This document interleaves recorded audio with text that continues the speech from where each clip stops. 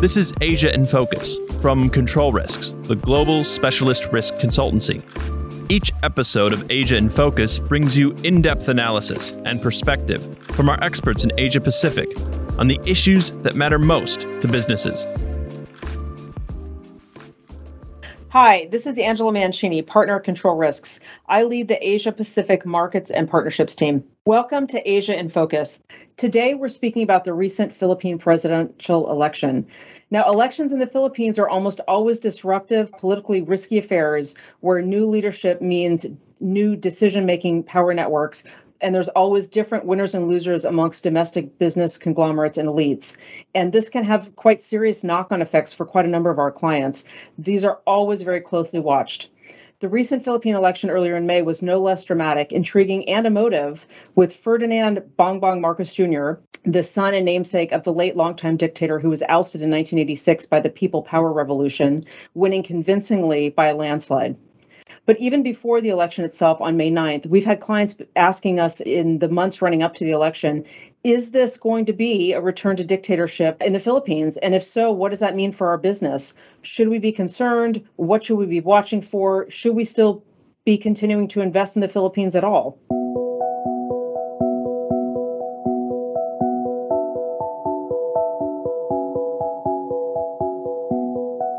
In light of these election results, clients ultimately want to know whether there are credible risks that the incoming Marcos administration could impact the otherwise positive investment outlook for the Philippines. They want to understand whether certain sectors will be exposed to increased political and integrity risks, but also where there might be opportunities for growth over the next few years. That's Charlie Warren, partner and head of business intelligence for Southeast Asia. Charlie and his team have been advising clients all across Southeast Asia, but particularly in the Philippines and particularly in the last few months in the run-up to the election. Another Philippine expert I'd like to bring in at this point is Derek Aw, senior analyst at Control Risks and also our lead analyst for the Philippines as well as Vietnam and Myanmar. Derek recently wrote a pre-election analysis on this race, which is published on the Control Risks website, where he correctly predicted the dynamics in the run-up to the election as well as the outcome, and with some really interesting insights on what this return to history is going to mean for businesses and how the business outlook overall might change, and most importantly, what businesses right now should be considering.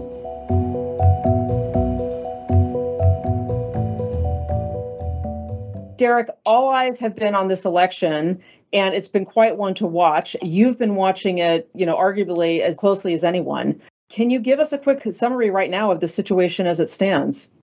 Sure. So Bongbong Marcos is now the presumptive president-elect, but the mood here in Manila, if you speak to people, is still quite tentative, even if this has been more or less predictable election outcome. You have many in professional circles still reeling from the defeat of their election favorite Vice President Leni Robredo, and to them, the country has changed forever. They fear that Bongbong Marcos, son of former dictator, they would always emphasize, will reverse many of the reforms that were put in place since the ouster of his father. They accuse Marcos of historical revisionism. They credit his victory to a relentless disinformation campaign that downplayed many of the documented human rights violations that happened during his father's rule. And on the other hand, of course, you have half of the country celebrating Marcos's victory and also celebrating the supposed end of what they see as the hypocrisy and prejudices of the post-people power or post-Marcos politics. So I think we're dealing right now with a highly polarized public discourse around the next Philippine president.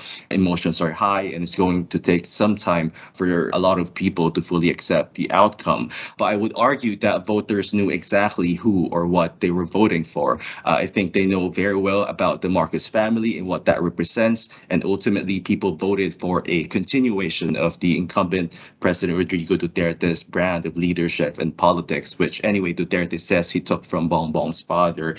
And I think that's exactly what they will get. So that's interesting because clearly what you're saying is, eyes were wide open for those that did vote in this way. A lot of people are talking about a quote unquote return to dictatorship here. With that as context, what does this now actually mean for the Philippines going forward?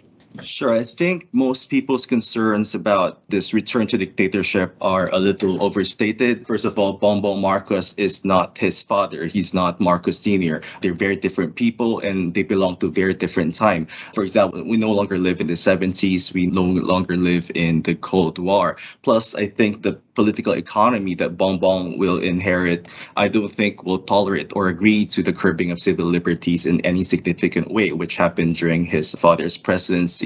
We also have, 3/4 of the population able to access the internet. It's just a very different country. And I don't think Marcos would even try such radical things, such as, declaration of martial law or curbing of media and civil rights. That would defeat the whole purpose of this political comeback that they've waited so long to stage. Charlie, let's turn to you. Let's take a couple of steps back and think about the issue more broadly. How significant are all these issues as it relates to the overall business climate? Thanks, Angela. Well, as Derek points out, clearly the historical context of this election victory and the resonance of the Marcos name are really quite important factors here. But it's also worth noting that this election has come at quite a critical time for the Philippines. The country is only just emerging from one of the most severe COVID lockdowns in the world, and the economy is recovering from one of the sharpest declines in Asia during the pandemic. So in addition to attempting to unite the country after a deeply divisive election, there is already real pressure on Marcos to deliver a compelling economic and policy agenda for his 6-year term. Okay, and you work very closely with clients. You spend all day, every day talking to clients around the region. And in fact, you also used to live for many years in the Philippines yourself. What are some of the key concerns you're hearing from clients now as it relates to the situation? So really, Angela, there are 3 core questions that our clients are asking us about the outcome of the elections and the way forward for the country. Firstly, to what extent are we able to see past some of the media headlines on these election results and able to allay concerns from some observers of a potential slide back into authoritarian rule? Secondly, will the overall operating environment under a Marcos administration be conducive to foreign investment? And are there some sectors of the economy more exposed to risk than others? Conversely, where do we see opportunity for investors? Lastly, whether their business interests and local partners could find themselves exposed in a highly emotive political environment, particularly if their local partner or asset is perceived to be an opponent of the Marcoses. Okay, so to cut to the chase, Derek, should companies really be worried? I think companies that have been operating here in the Philippines for quite some time don't have real reasons to be worried. I can argue, for example, that those companies would have experienced the worst already when it comes to business uncertainty during the first 2 or 3 years under Duterte, and that's by design. Duterte wanted the business community to fear him, to respect him, and first 2 years of his presidency certainly saw that. Under Duterte, you had things like the war on drugs, which was very concerning for many foreign investors. A lot of their employees live in these areas affected by the government's very violent anti-drug campaign. You also had Duterte threatening to sever ties with the U.S., the Philippines' treaty ally and top business partner. And that obviously sent shockwaves among the foreign business community. I would argue that there would be less of that under Marcos, and that the markets were broadly tolerant of those shockwaves, if you will, under Duterte, and they will be under Marcos, because I think Marcos would in a way represent an improvement from those uncertainty that they saw before.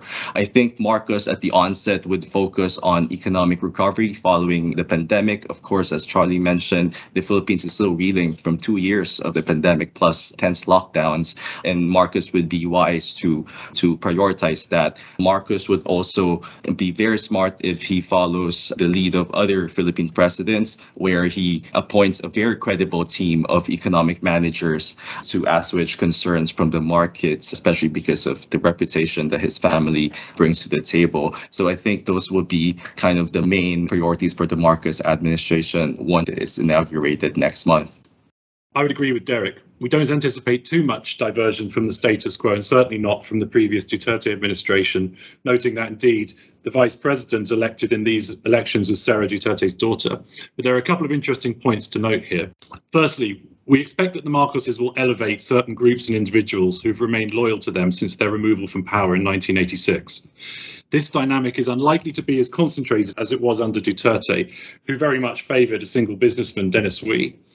but there will be a slate of businesses unfamiliar to international investors now at the front of the queue for lucrative government and private sector contracts and projects, lined up as potential partners for international businesses and our clients.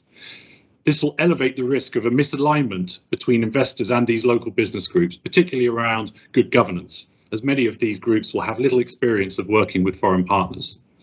The other point to make is that we can expect the Marcoses to an extent to pursue historic vendettas and grievances against certain business families who they perceive to have benefited from their downfall, and to attempt to recover billions of dollars of assets that have been sequestered from them by successive governments over the years. There is a risk here that existing foreign partners could somehow get caught in the crosshairs of these disputes, similar to what happened to media company ABS-CBN and utilities firm Manila Water during the Duterte presidency.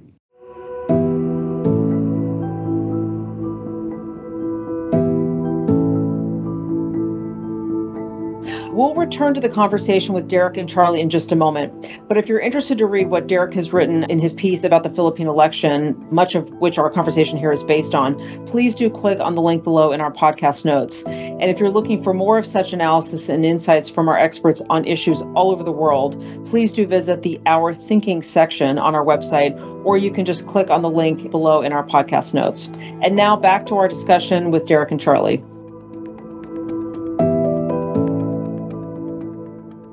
Okay, Derek, let's turn back to you. You're actually in Manila, and you've been looking quite closely at not just the run-up to the election and the results and the risks, but actually the process as well. So at this point in time, Bongbong Marcos has been named the president-elect. What is next in the transition process?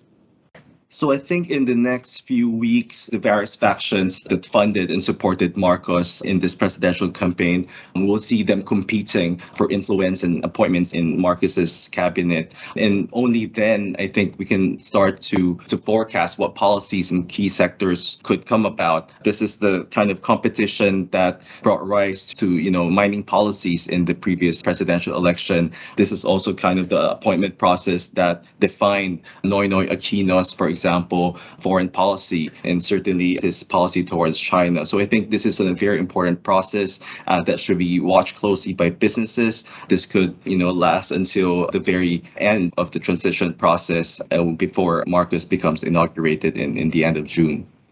And are there any particular sectors that are more vulnerable to policy changes than others? And I'm also curious if you can also talk about foreign policy changes as well, and whether we think more broadly the change in regime will impact the long-term investment potential and appeal of the Philippines.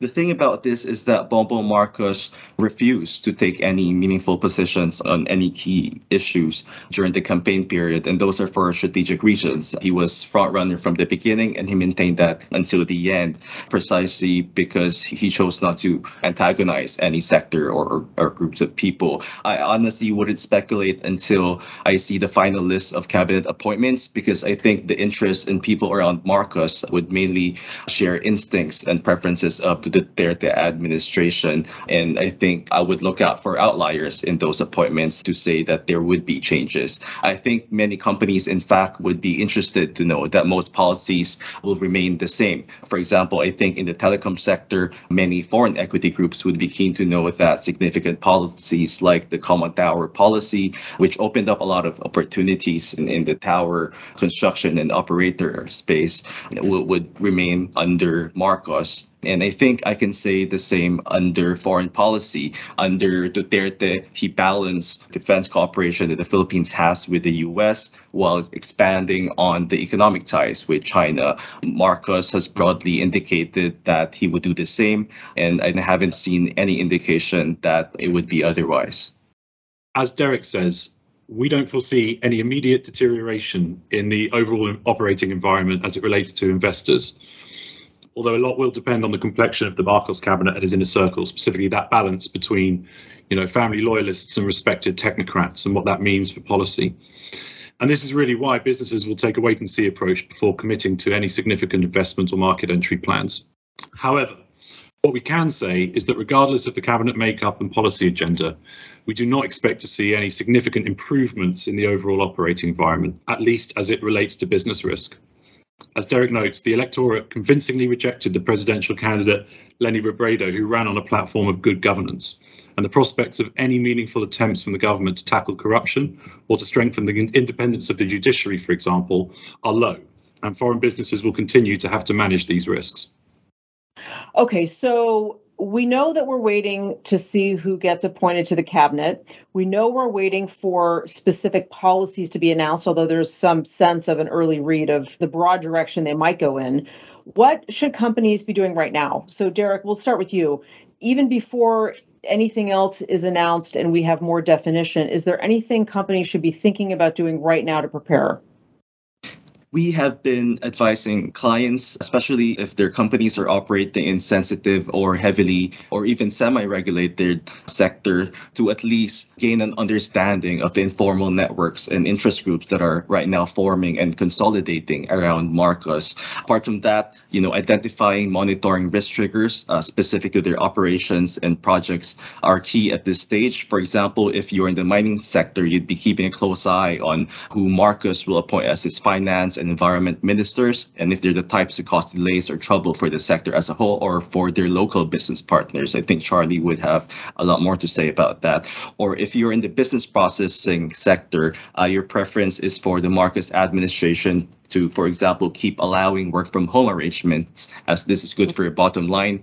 And you'd have to look at how strong a pressure real estate developers as an interest group can exert on Marcos's appointees in the Ministry of Trade and Industry and Economic Zone Authority. So I think these are the type of risk assessment exercise that a lot of our clients are doing right now, and I think they are right to do those. One more point to add here. In the short term, we will continue to see negative headlines from international media regarding the incoming presidency, and companies should be prepared for questions and concerns from LPs and stakeholders at corporate HQ about a potential return to authoritarian rule and the resultant viability of investing or expanding operations in the Philippines.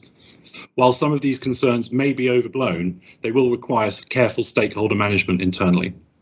Okay, so to sum up the discussion, I'm getting three main takeaway points here, which are, number one, the presidency will likely represent more continuity than disruption, although the headlines may imply differently, at least in the immediate term. But the focus is going to be initially on post-COVID recovery. But nevertheless, Marcos will indeed likely seek to redress what his family perceives to be historical injustices done to them and their closest associates. So that's point one.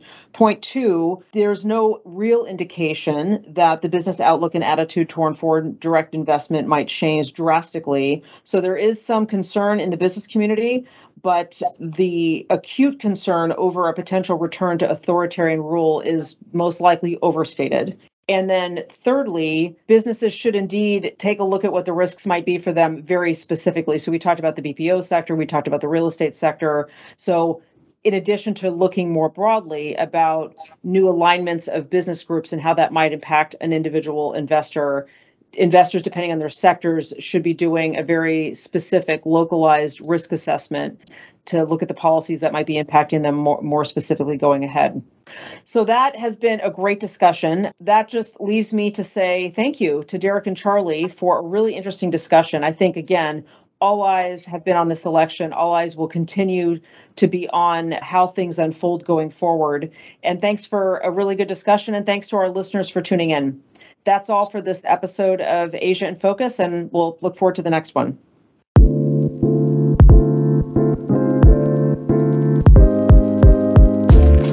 If you enjoyed what you heard on this episode of Asia in Focus, be sure to subscribe. And make sure to check out our other podcasts as well. All of our podcasts are available wherever you listen. Just search Control Risks. You can follow all of our analysis and find out how we're helping businesses build organizations that are secure, compliant, and resilient by visiting controlrisks.com.